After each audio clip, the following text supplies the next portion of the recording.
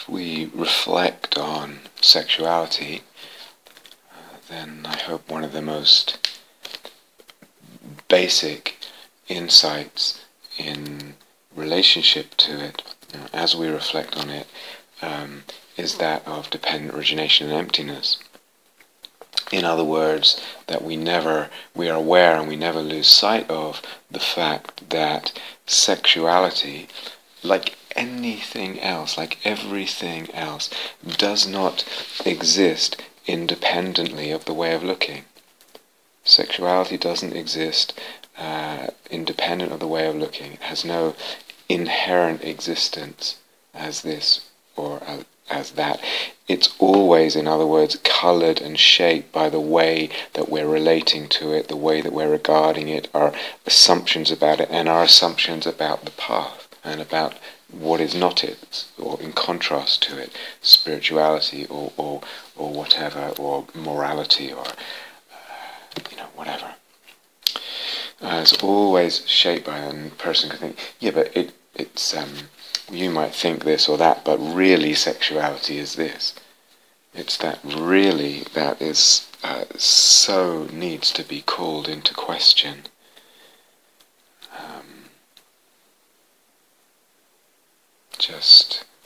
This is the movement of avijja, not realizing the dependent origination of things, dependent on the way of looking. So we bring, when we talk about sexuality, it's like, well, it's what we're talking about is not a fixed, independently existent thing, and no matter how much it seems to be just a biological fact. We're talking about something, and we can't look at it independent of all kinds of assumptions, ways of relating regarding it, etc., and archetypal styles. How open is our imaginal context, if you like, for what sexuality is and can be. So, if we just use even just the Greek sort of gods as archetypes, Aphroditic sexuality, if you like, the attention to pleasure and sensuality, and the generative urge as well, in terms of procreation, etc. How different that is than, say, the Hermetic. Hermes not interested in monogamy, for example, or the Dionysian with the ecstasy and the intensity there, and also the effeminacy as much as the power and dust. There's all these different archetypes, or the archetype of the faithful monogamous couple in marriage, etc. So we bring both conceptual ideas, assumptions, and a kind of narrowness or breadth of archetypal lens, if you like, to what sexuality is. And some of that we get from the culture, from the wider culture, some of it from the subcultures that we move in. We're always bringing something, we're not talking about something that exists independently, that really is like this, or really is like that. So this is, if you like, a fundamental insight that we must keep in mind and keep in our consciousness, and as we're exploring sexuality and opening it up as a topic. So I remember when I was undergrad studying psychology, and it was the time that just after Richard Dawkins' book The Selfish Gene had been released, and people were very talking about it a lot, etc. And actually had Richard Dawkins, as a personal tutor for a very short time, which is a whole other story. But anyway, a student colleague of mine, a student friend of mine, was quite influenced by that book and that whole way of thinking, and he used to say back then, love is just a genetic program to release certain chemicals in your brain, and that's what love is. That's all love is, and it's this very sort of fundamentalist, evolutionary, biological survival of the fittest genes in this case, way of reducing things, way of looking at things that's very reductionistic. Or I mentioned, for instance, a person I knew, practitioner, who again was very sort of adamant. Sexuality is just a biological impulse to procreation that's sort of been evolutionary selected, etc. And that was the same. So he was very intent on that conception of sexuality, and that was the same person that I described, who described himself as addicted to internet porn. Is there any relationship there between the view and the behavior? Is the behavior kind of coming out of a certain view because it doesn't allow much more? Or, for instance, Nicolas Chamfort is a sort of French moralist around the time of the French Revolution, and he said or wrote, "Love is nothing but the contact of two epidermi." It's the biological word for skin. Two skins, basically, two epidermi. Love is nothing but the contact of two epidermi and the exchange of two pale fantasies. I don't know enough about him to know whether that particular aphorism was actually coming from a broken heart he had. His wife, I think, died.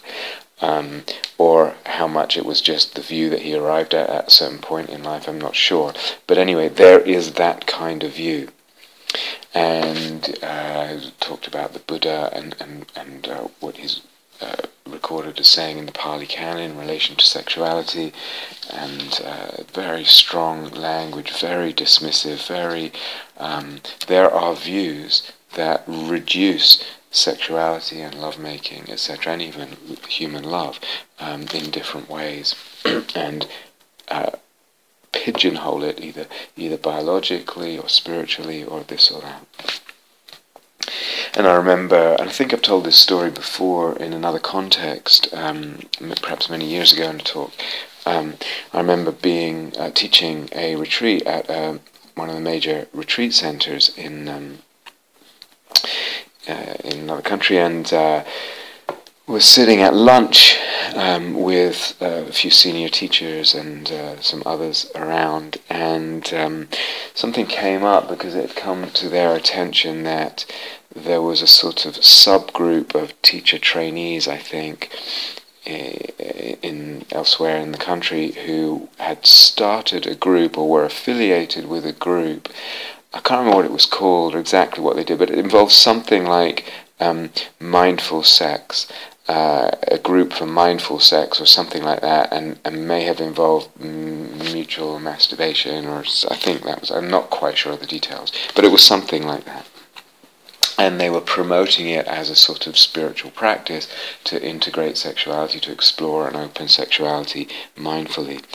And so I was just listening, really, because I didn't know much about it, and watching the back and forth of the conversation.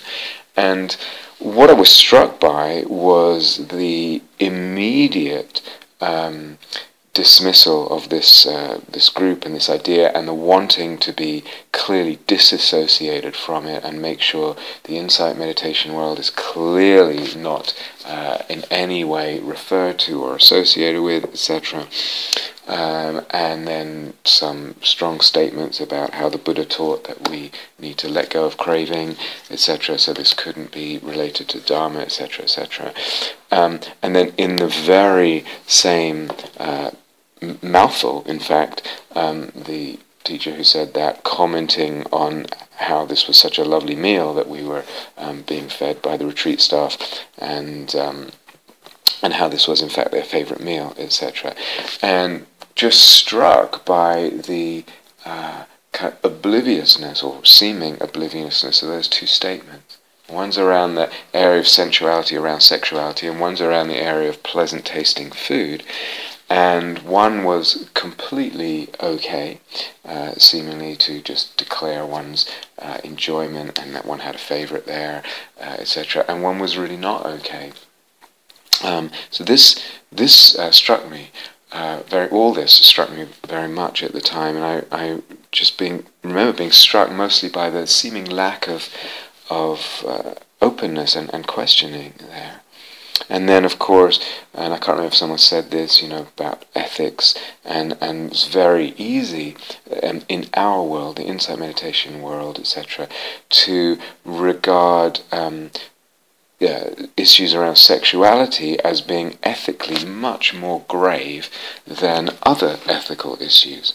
So, for example, just be aware of how much discrepancy there is between the kind of consternation and outrage and tutting, etc., that goes in relation to sexual ethics and choices, etc., versus the almost complete lack of the same with regard to the ethics of something like climate change. Or the lack of people speaking up in a way making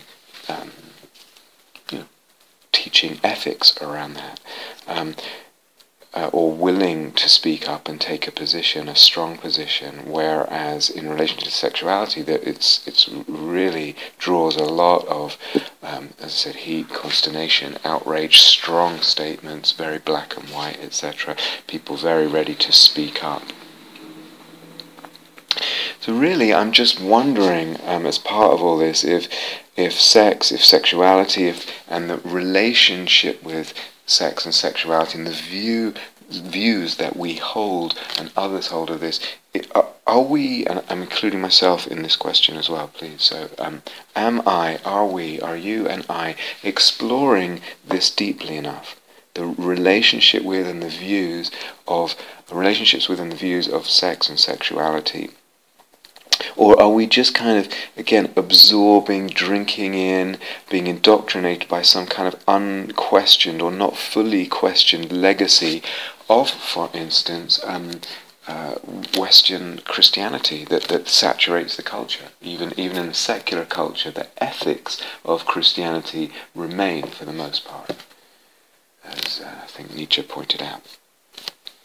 So we're saturated by Christian-influenced ethics, which have a certain view of body, sensuality, sexuality for the most part, and also of Pali Canon Buddhism, Buddha Dharma.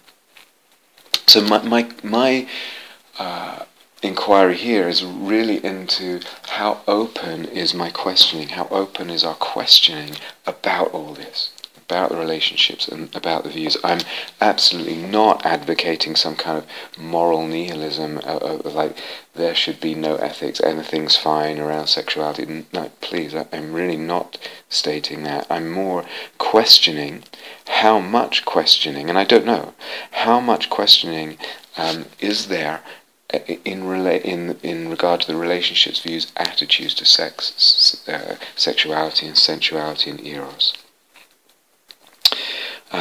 And as I said, for me as well, can there be an exploration rather than kind of contracting, cutting exploration short and contracting down to just, we know the answer, this is the answer, this is the decree. So for me, I don't know. It's an open exploration. There is not, as yet at least, any arrival at a final answer there. But to say something like sex is a distraction, sexual thought, sexual images, it's a distraction. All in a Dharma context, to say something like that already implies a view. Already wrapped up in such a statement, such a sort of apodictic statement, is already a view wrapped up in there. Anything can be a distraction. Anything at all. Food can be a distraction. Pleasant food, ideas, whatever it is. Anything can be a distraction. Ideas about the Dharma, whatever. And again, by saying that, I'm certainly not advocating not having ideas and being, quote, non-conceptual. It's just that anything can be a, quote, distraction. Or just the Buddha said X or the Buddha said Y.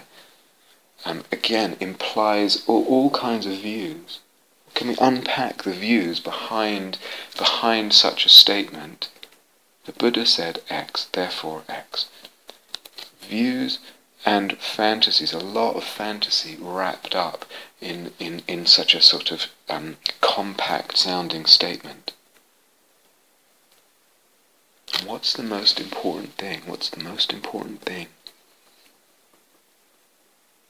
What's the most important thing? Isn't the most important thing being a Buddhist? What is being a Buddhist? Is the most important thing freedom? And what does freedom mean? And how many kinds of freedom are there? Is the most important thing soul making? Freedom and soul making? What's important? And how does what I'm thinking and saying to myself and to others, does it actually reflect for me what the most important thing, or have other things got tangled in there and I've not realized the assumptions, the views and the fantasies operating there? Anytime anyone says Buddha said, there's a lot of views and particularly fantasies. What are they? Of path, of awakening, of Buddha, of tradition, all that. All these things that we've touched on, wrapped up, usually not seen. So, is it really true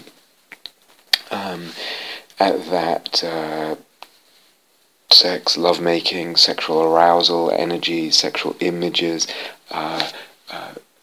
prevent samadhi? Is that really true, for example? I could relate for myself and for many students who've told me and shared with me many experiences, actual or imaginal, where the sexuality, the sexual energy, the sexual images, the actual lovemaking, sex, whatever, actually is really quite supportive of samadhi.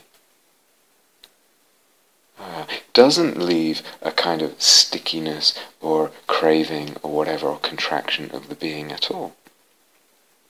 Or people kind of, and this is something we'll return to, either you are open to sex and sensuality, or you're going for the unfabricated. Either this or that. Is that really true? Is that really the case, that it's either or?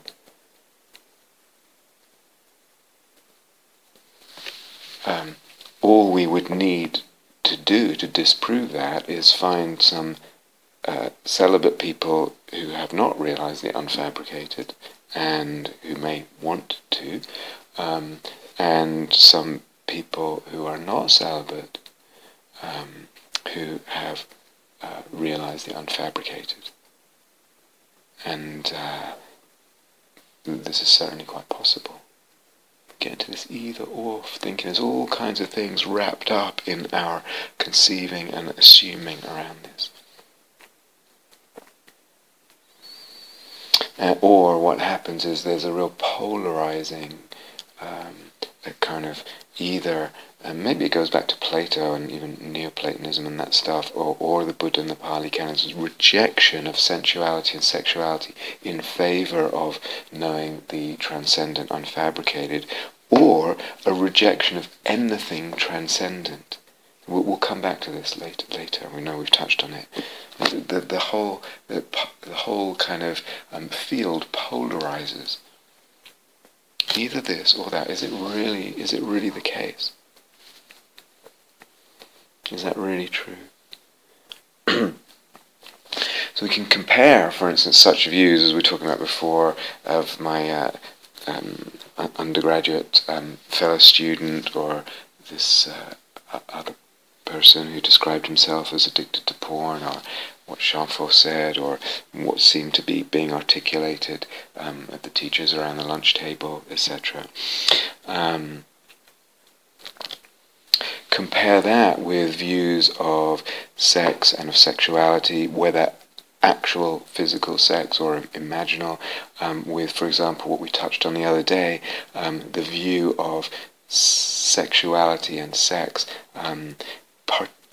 participating in that, through that, participating in mirroring, echoing something much larger, something cosmic, and even perhaps creating or healing the divine in that. What a different view that is of what sexuality is, or should we say could be, can be, how it can be transformed, again, by the way of looking. Really quite a different view. And I wonder, sometimes I wondered if that kind of view of participating in something much larger, something more cosmic, through sex, participating in something much larger and more cosmic, if that sense is actually, perhaps, I don't know if this is true, perhaps easier for women, because of the cycles of menstruation, for example, and because of the potential, at least, if not the actuality of pregnancy. One really feels one is, I've been told by someone, you're subject to something there in the cycles and in the what is being born in you and coming through you and what your body is subject to. Your whole being is subject to menstruation and pregnancy, etc. You're subject to something much larger, and you can feel. But there's the possibility of feeling that in a very different way, much more embedded cosmically, reflecting the earth and the cosmic cycles, and something bigger than you are. Whereas, potentially, at least for the male, it's possible to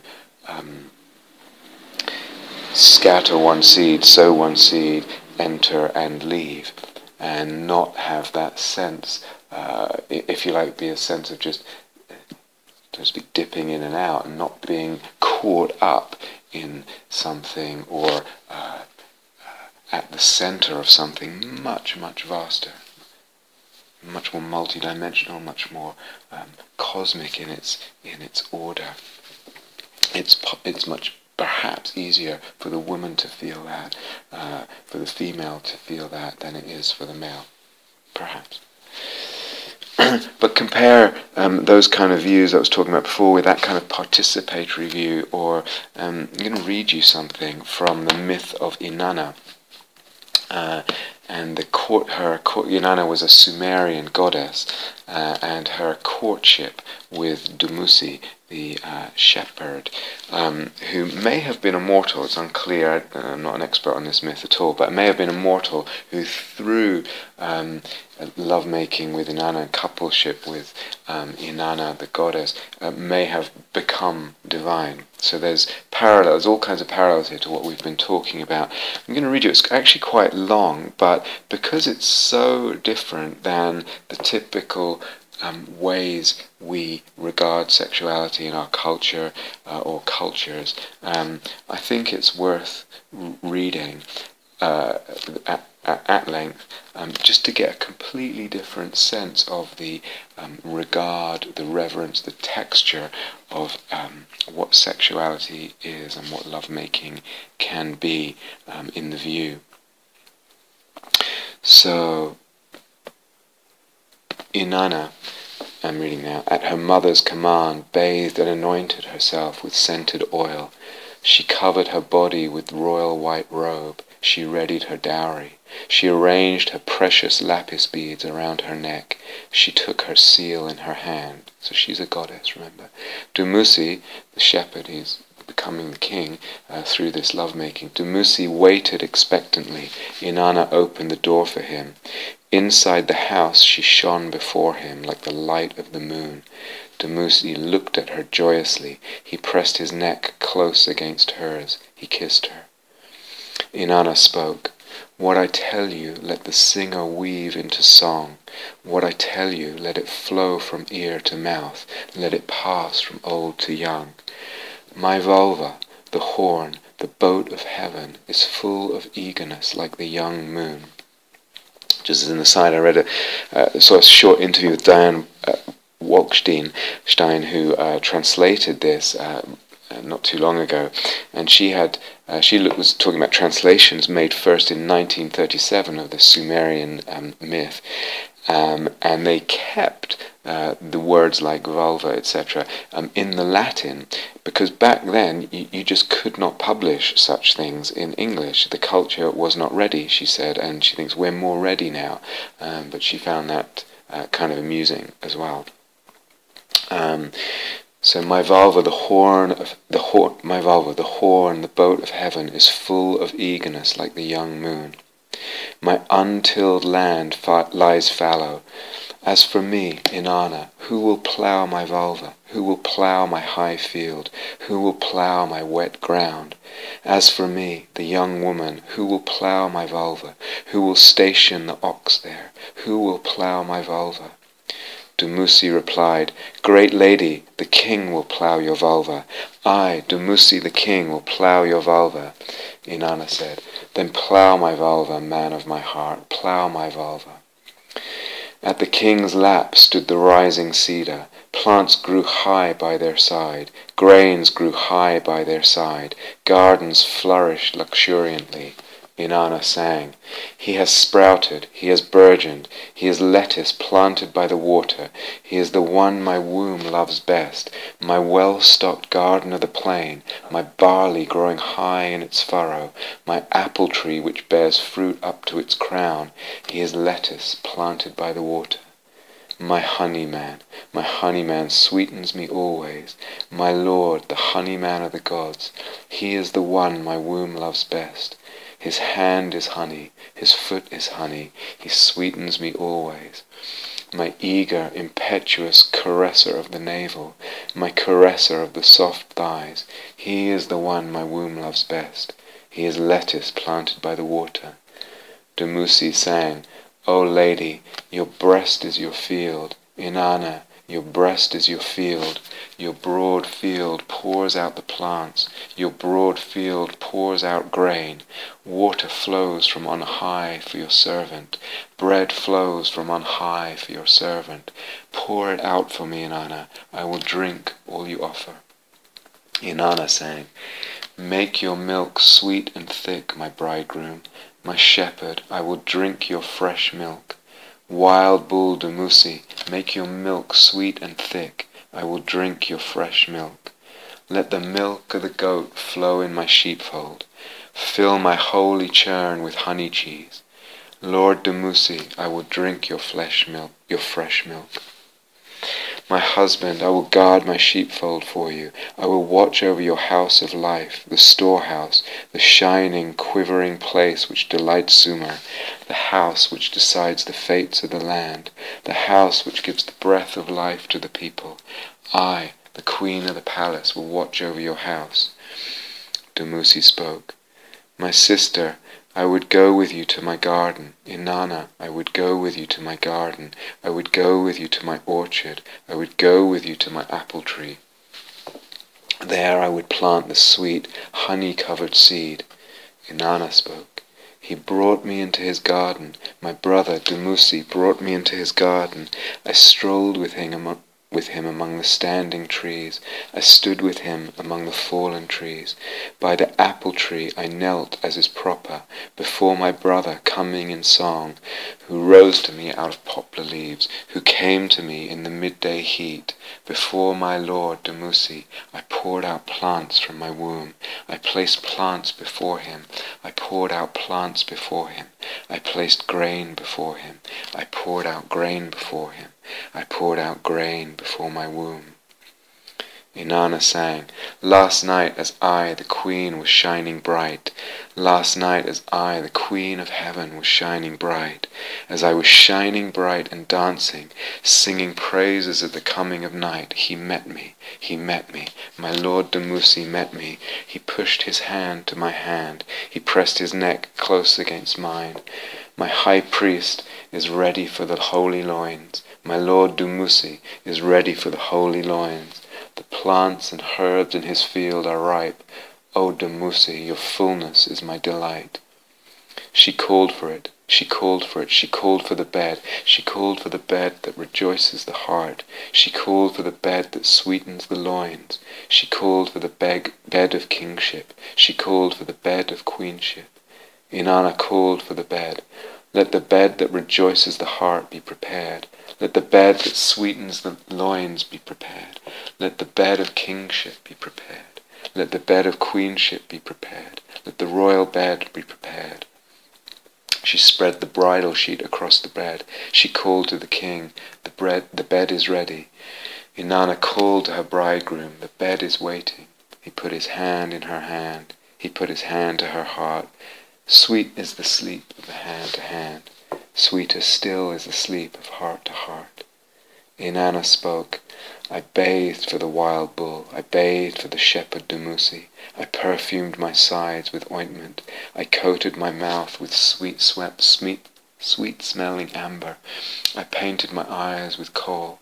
He shaped my loins with his fair hands, the shepherd Dumuzi filled my lap with cream and milk, he stroked my pubic hair, he watered my womb, he laid his hands on my holy vulva, he smoothed my black boat with cream. He quickened my narrow boat with milk, he caressed me on the bed. Now I will caress my high priest on the bed. I will caress the faithful shepherd Dumuzi. I will caress his loins, the shepherd of the land. I will decree a sweet fate for him. The queen of heaven, the heroic woman, greater than her mother, who was presented the May by Enki, I don't know what that means. Inanna, the first daughter of the moon, decreed the fate of Dumuzi. And then there's another passage, but I'll just read a little bit more. Her advisor, if you like, Ninshibur, the faithful servant of the holy shrine of Uruk, led Dumuzi to the sweet thighs of Inanna and spoke, My queen, here is the choice of your heart, the king, your beloved bridegroom. May he spend long days in the sweetness of your holy loins. Give him a favourable and glorious reign. Grant him the king's throne, firm in its foundations. Grant him the shepherd's staff of judgment. Grant him the enduring crown with radiant and noble diadem. From where the sun rises to where the sun sets, from north to south, from the upper sea to the lower sea, from the land of the hulupu tree to the land of the cedar, let his shepherd's staff protect all of Sumer and Akkad. As the farmer, let him make the fields fertile. As the shepherd, let him make the sheepfolds multiply. Under his reign, let there be vegetation. Under his reign, let there be rich grain. In the marshland, may the fish and birds chatter. In the canebrake, may the young and the old reeds grow high. In the steppe, may the deer and wild goats multiply. In the orchards, may there be honey and wine. In the grasslands, may the lettuce and cress grow high. In the palace, may there be long life. May there be flood water in the Tigris and the Euphrates. May the plants grow high on their banks and fill the meadows. May the lady of vegetation pile the grain in heaps and mounds. O my queen of heaven and earth, queen of all the universe, may he enjoy long days in the sweetness of your loins. The king went with lifted head to the holy loin. He went with lifted head to the loins of Inanna. He opened wide his arms to the holy priestess of heaven. Inanna spoke, My beloved, the delight of my eyes met me. We rejoiced together. He took his pleasure of me. He brought me into his house. He laid me down on the fragrant honey bed. My sweet love lying by my heart, tongue playing one by one. My fair Dumuzi did so 50 times. Now my sweet love is sated. So it's possible, I suppose, some people could hear that, interpret it as, and deconstruct it historically. Ah, yes, well, here was the beginning of, or at some point, agriculture was very important to this civilization, and this was just their way of not understanding agriculture, so they kind of presented a myth of how the crops grew, and they prayed so that the crops would not fail them, and the floodwaters would come and irrigate the soil and all that. There's a kind of way of hearing it that, again, puts it back, reduces it to some kind of biological evolutionary impulse from an ignorant time where they didn't understand the science of agriculture, etc., etc. Or you can hear in that poetry there as I said, the very different regard for lovemaking, for sex, for sexuality, for sensuality. There's nothing there that implies any kind of dirtiness or less than or demeanness. It's juicy, it's completely holy because it's tied in with the cosmos. It's full of cosmopoesis. It's full of it's full of the earth and references to the fertility of the earth and the agriculture and the blessings of that, honey and wine and orchards and fields and milk. Yes, absolutely. But this whole thing is redolent, pregnant, overflowing with multi-dimensionality of divinity, of spirit, a sort of reverence, of a sense of participation, of the sense, I feel, of the sexual act and the human sexual act reflecting divinity, reflecting the vision in cosmopoesis there, reflecting, echoing, participating in the cosmic. Very, very different sense, and gives rise to a whole different sensibility in regard to sexuality and sensuality there.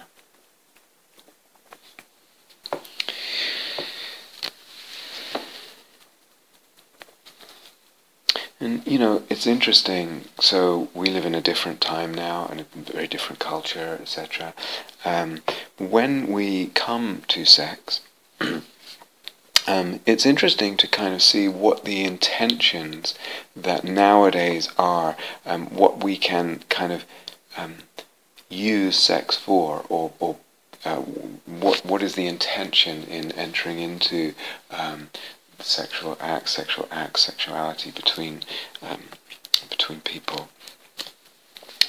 So one, it's possible, it's certainly possible that sex is just reduced to wanting to experience pleasant sensations, or that's a part of it.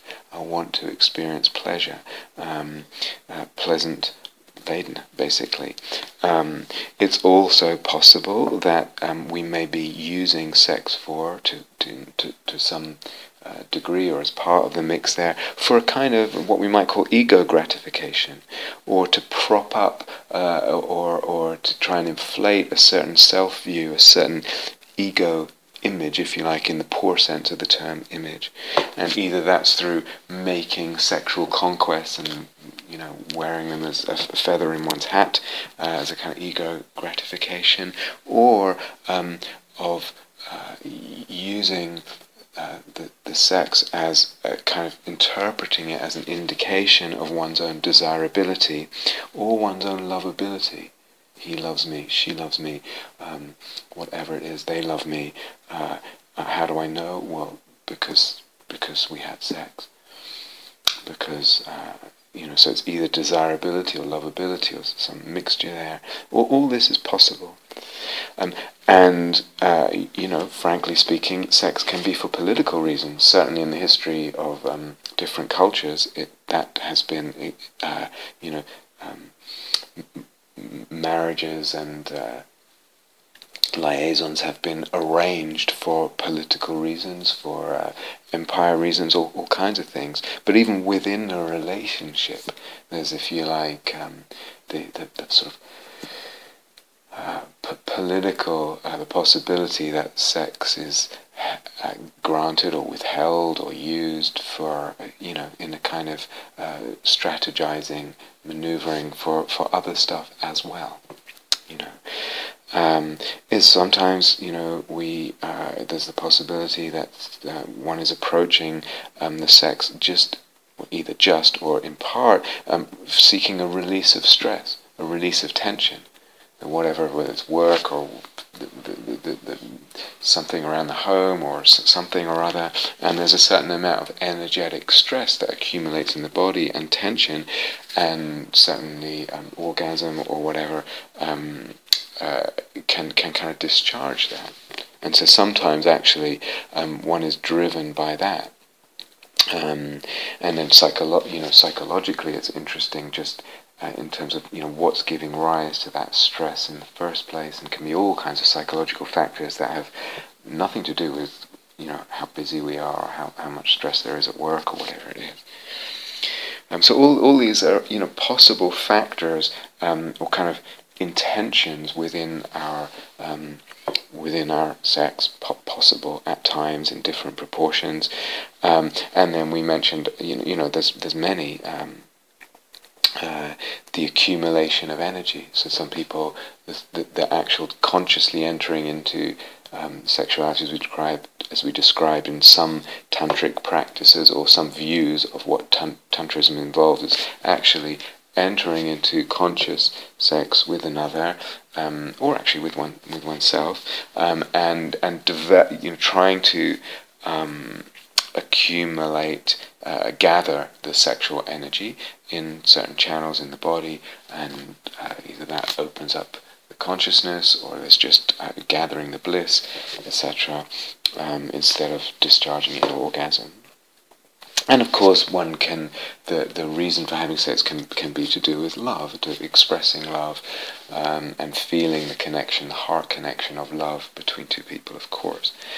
And sex can be, if you like, for the sake of soul, and for the sake of soul making to some degree, or that can be involved in it. And in that case, I would say the imaginal is involved. Just based on everything we've been saying about soul and eros, the imaginal is involved. So it can come to sex, or want sex, with all these different intentions and mixed together, and probably lots more besides that I just can't think of right now. But if we're talking about soul making in and through sex, then and sex in the service of soul, and again, that doesn't need to be to the exclusion of any of these other things, I suppose, but that involves soul making implies the presence of images and the engagement with images and all of that. So if we are interested in soul making, interested in the soul making going into every direction and dimension and domain of our existence, then that will include sex. And if we're interested in opening up sex and sexuality and sensuality, then it means allowing the soul making and the soulfulness and the imaginal and the erotic to imbue the sex. Because remember, we can have sex without eros, right? But it involves this meeting and this pervading of each other, the imaginal and the sexual. And then the question, if we're interested in soul making with regard to sex, what allows, or what supports, for example, memories of sexual moments with could be on one's own again, could be with another, or what allows memories of sexual moments to become images, in the sense of imaginal images. That's, again, mostly what we mean by the word images. What allows just a memory of a sexual moment to actually be, if you like, elevated, or to have the fullness of the imaginal.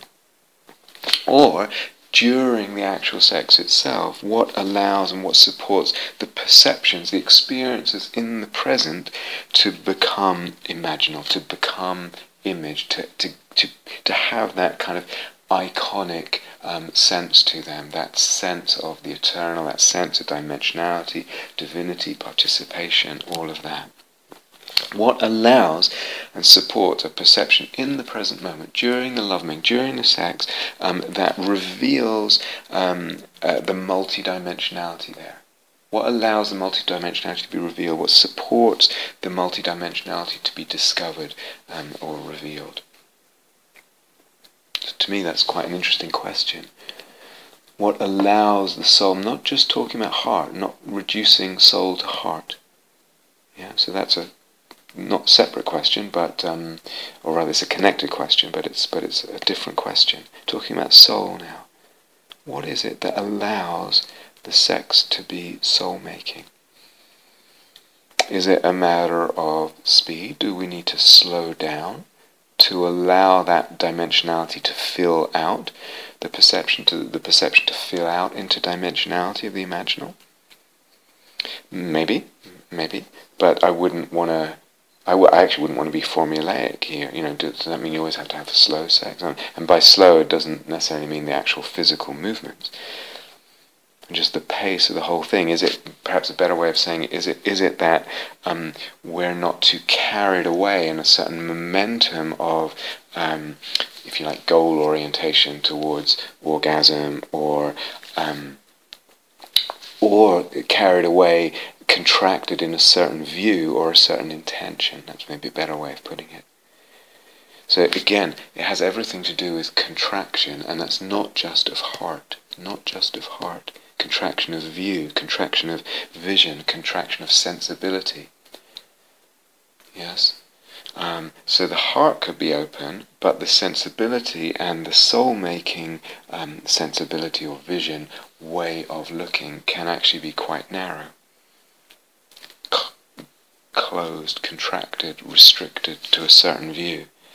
So maybe the question is more about being either carried away in a certain contraction towards whatever goal we have, whether that's orgasm or whatever it is, or for me or for the partner or whatever,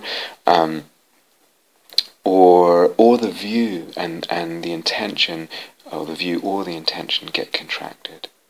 But if they're not, and if we're not carried away, and if it's not contracted, then there's the possibility, perhaps, of perceiving, imagining, of the soul-making dynamic, eros, psyche, logos, actually in the moment expanding, having a life, filling out, how you might say it, the fire spreading, or the water filling it out, plumping out and spreading, so that the dimensionality comes, and the cosmopoesis comes, or the vision of the other, the vision of oneself, the autoeroticism, all of this that we've touched on.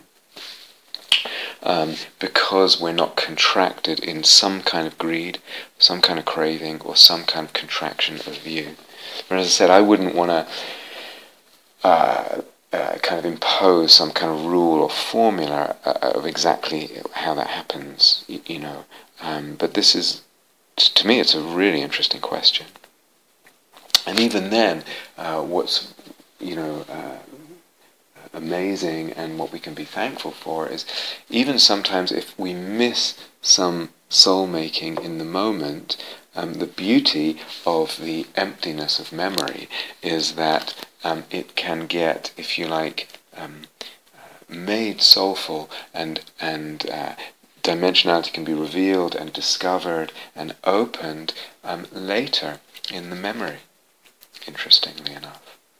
So at the time, this doesn't go just for sexuality, of course, and sex, it goes for anything. It's like sometimes the vision in the moment is not consciously open enough, and yet as the memory exists for us, maybe the next day or whenever it is, can actually start to gather, if you like, imaginal reality, imaginal dimensions.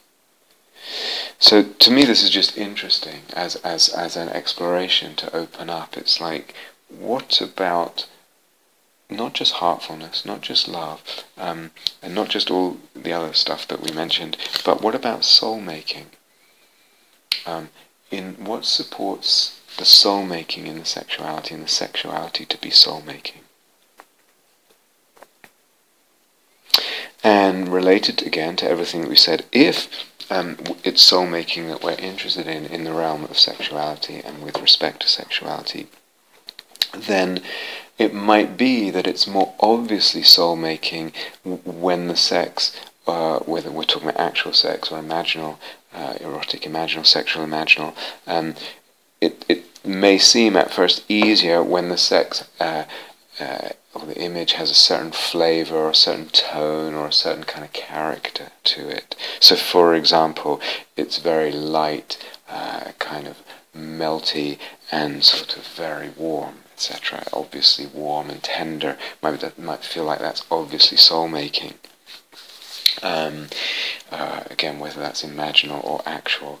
But I would say in the Eros Psyche Logos dynamic, because of the expansion, can we, and some people will find this easier at certain times than others for lots of different reasons, but the movement is to expansion and inclusion, so that there will be not just the light and the melting and the sort of warm, tender sexuality that is obviously soul-making, but also, as we said before, the darker, the more voracious, etc., the less normal. So this too, there's a lot of soul-making potential in that, or potentially there can be a lot of soul-making potential in that. And again, we've said this before, but don't jump to assuming so quickly. Some people will assume, just because of the norms, because of a certain amount of indoctrination, because of the cultures, but that kind of thing must be disrespectful. That kind of thing, we assume that there's no love there. That kind of thing must be an objectification. I shouldn't objectify people. What does it mean to objectify? To me, part of what it means is not seeing and valuing the totality of the other person's being. Can we look more closely, look more openly, and without assumptions, and actually question, is it disrespectful? Is there really no love here? Am I objectifying, etc.? Is there perhaps a holiness, a divinity, a sacredness here, whatever words we might use, that's actually palpable and evident if we just can open our eyes and attune the gaze, notice it, perhaps relax the gaze, because it's not something you can force. You can't go gazing at this image or this experience, forcing a kind of sense of sacredness there. Don't want to be heavy-handed with this. Remember the poetry of perception, the art of perception, the art of perception. And sometimes that's more a matter of kind of being more open, more spacious, more receptive, more attuned, more subtle, more light. There's a time for heavy-handedness, there's a time for sort of laser beam attention, all that. And there's other times where more is revealed in the art of perception through much softer, less pressured approaches.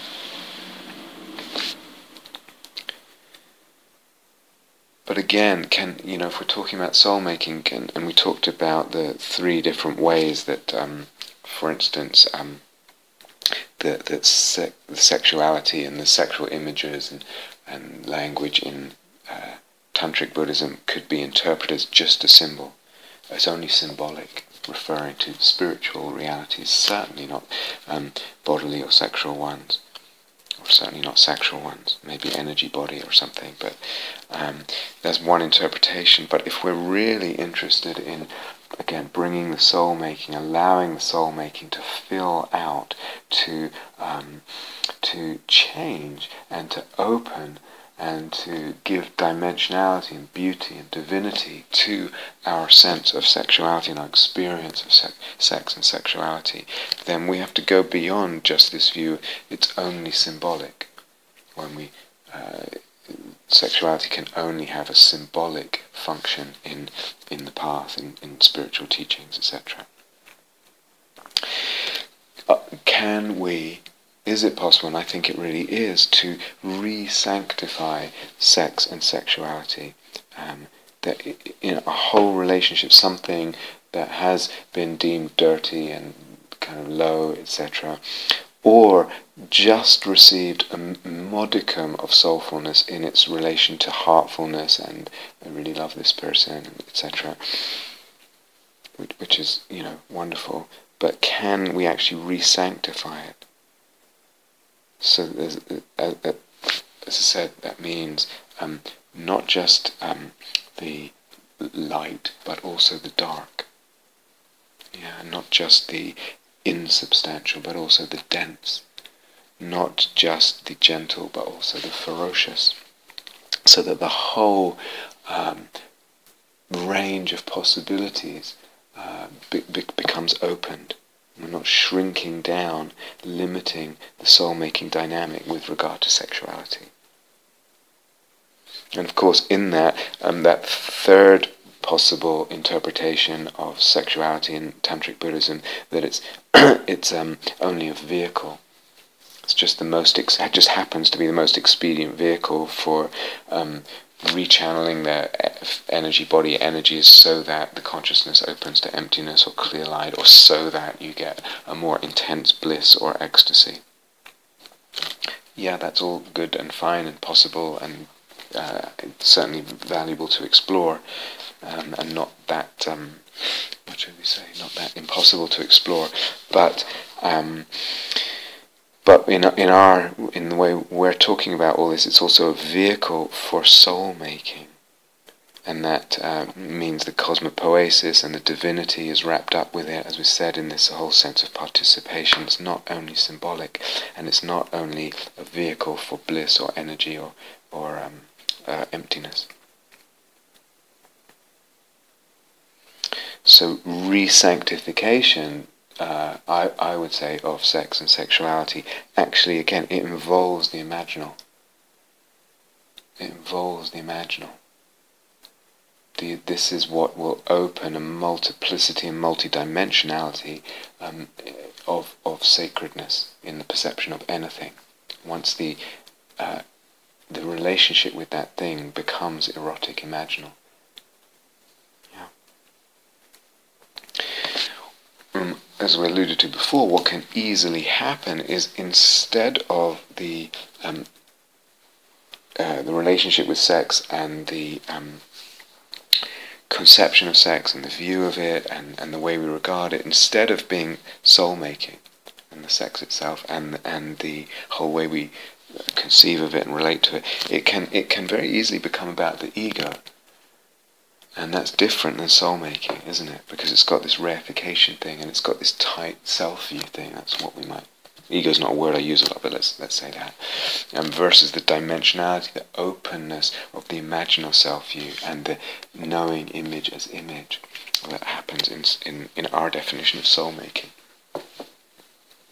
So I think I mentioned early on Michel Foucault and his history of sexuality. So he did a lot of these studies where he called it archaeology, sort of tracing movements of political movements or certain discourses in modern Western societies and in modern Western culture, and how certain discourses grew or took certain directions, and certain institutions developed, and ways of thinking, and political laws, and all kinds of things. And then one of the studies he did was in relation to sexuality. Also did something similar in relation to madness and other things as well. But so he traces through the 19th century, and perhaps before, the sort of upsurge, swelling in the kind of discourses on sexuality that started in the 19th century. Suddenly there's this sort of burgeoning of discourses on sexuality, and particularly among these discourses, the focus on sort of details of what was regarded as sexual perversions from the norm. So that suddenly started being fascinating for people, and chronicling it and dividing it up and diagnosing it and all the rest of it. And he traces certain kind of institutions, if you like, that kind of were part of that process and concentrated that process and kind of crystallized it. One was the Catholic confessional. Of course, people go and, Father, I've sinned, and what have you done? Well, I've masturbated, or whatever it is, and then also Freudian psychoanalysis. Where there was an intense sort of scrutinizing of sexual fantasy and sexual behavior, etc., and put in quite a rigid interpretive framework, as was, generally speaking, the Catholic confessional, and other things, other institutions and discourses, if you like, that emerged then in that time in the 19th century. I mean, the Catholic confessional goes back before, but there was perhaps a growth in that then. And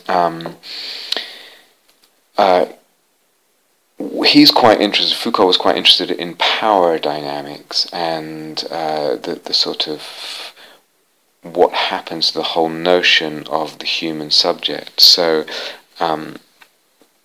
he traced in this archaeology, he traced the emergence of a series of discourses and practices that actually either were deliberately designed or intended or inadvertently had the effect of making the self the subject of these discourses or these procedures or institutions more reliably and extensively responsible for itself. So I'm actually quoting someone called David West now, who wrote a book on certain philosophical streams in the 20th century and before in Western philosophy. So Foucault's quite interested in this sort of like something was really not much of an issue. Sexuality was promoted in this process from a relatively unimportant fact about bodies, like, I don't know, going to the toilet or digestion or something, to something decisive for an individual's sense of identity. That's really quite interesting to me. Sexuality promoted from being a relatively unimportant fact about bodies in Western culture of a certain time, to being something decisive for an individual's sense of identity. Again, not for everyone, but quite a lot. So it becomes something quite loaded and quite central and intimately connected with the whole sense of self and identity. You understand? And wrapped up in that is this whole power dynamic, which Foucault was particularly interested in, so that for instance, in the Catholic confessional or in Freudian psychoanalysis, like, this is, you are now responsible for this. We're opening up this territory. You're talking about this experience. We're interpreting it a certain way. In Freud's case, it's something very dangerous that civilization needed to keep a lid on, so to speak, and maybe let out enough steam so the sort of boiler doesn't blow. But generally speaking, the id and the sort of instinct of sexuality needs to be repressed to a certain extent, or controlled at least to a certain extent. And again, in the Catholic confessional, it has a certain interpretive view of sexuality, and so this is now getting the subject, this self or that self, to be in West's words, more reliably and extensively responsible for itself.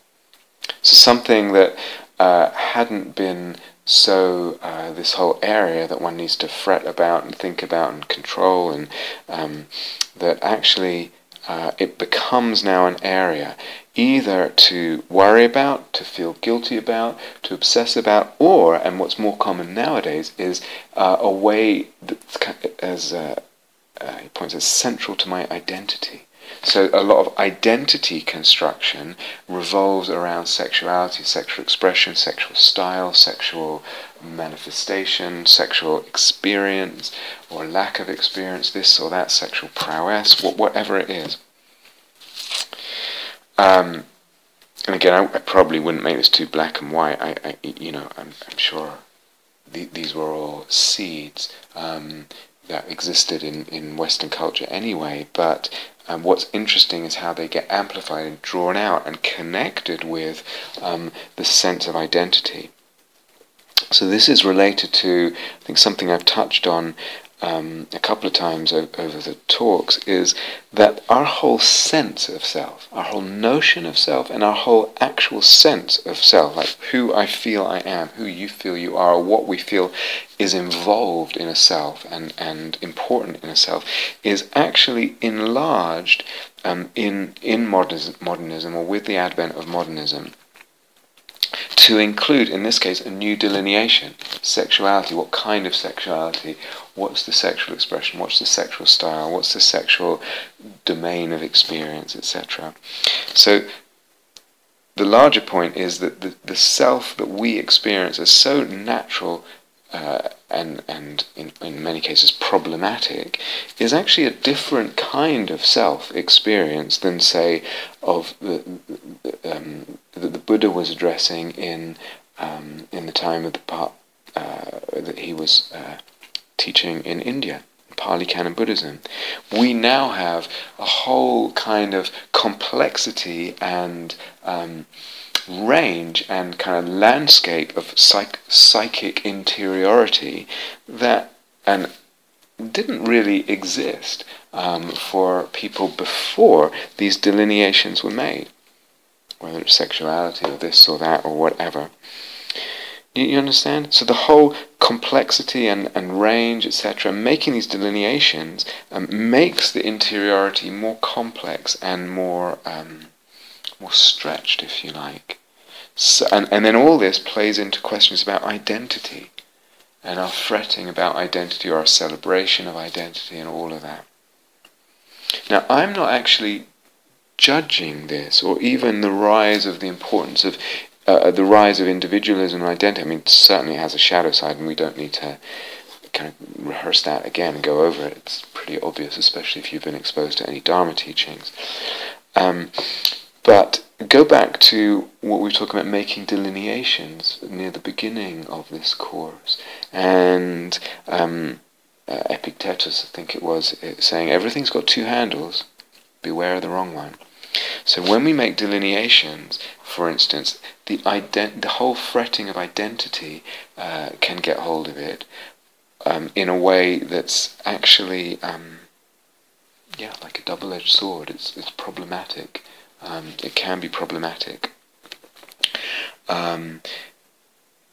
There has been a proliferation, according to Foucault and even beyond his time, around sexuality and its relationship with identity, and it's become, as I said, something decisive for an individual's sense of identity. Not for everyone, and certain generations maybe less so, but certainly for beyond a certain date, let's say, in Western society. People may not talk about it so much, but that may also be wrapped up in reasons why we're not talking about it, and there might be someone not talking about it. Actually, there's still a kind of identity view around that. Not for everyone. But this kind of proliferation, if you like, of delineations and of the whole emergence into what it means for the self and what a self is, and the interiority and the complexity and the identity there, it is a sort of double-edged sword. There's a growth there which we could regard as papancha, or we could also regard it as exactly the eros psyche logos dynamic, expanding.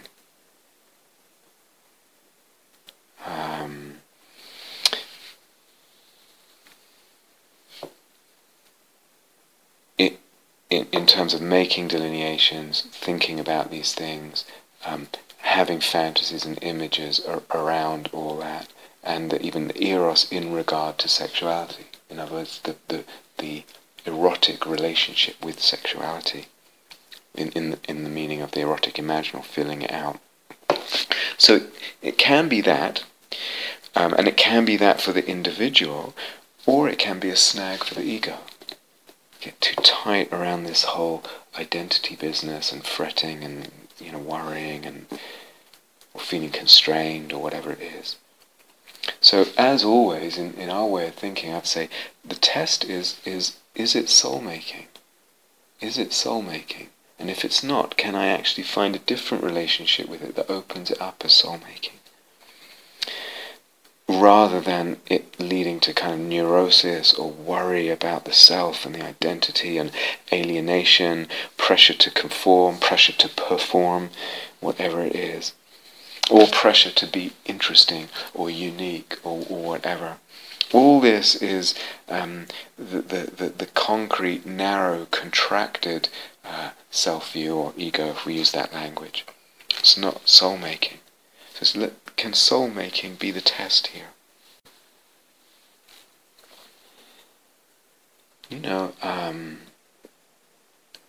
It doesn't need, or it shouldn't need saying, but it's actually important to say, there needs to be kindness with all this.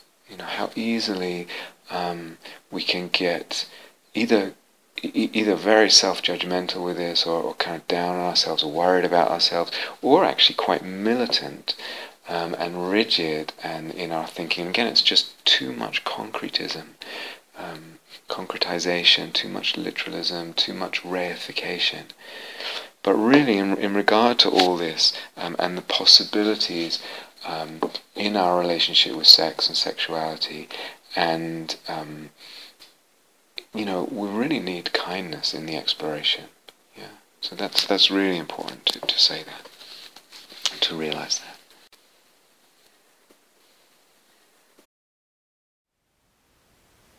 Thank you for listening. To learn how you can support the teachers and Dharma Seed, please visit dharmaseed.org/donate.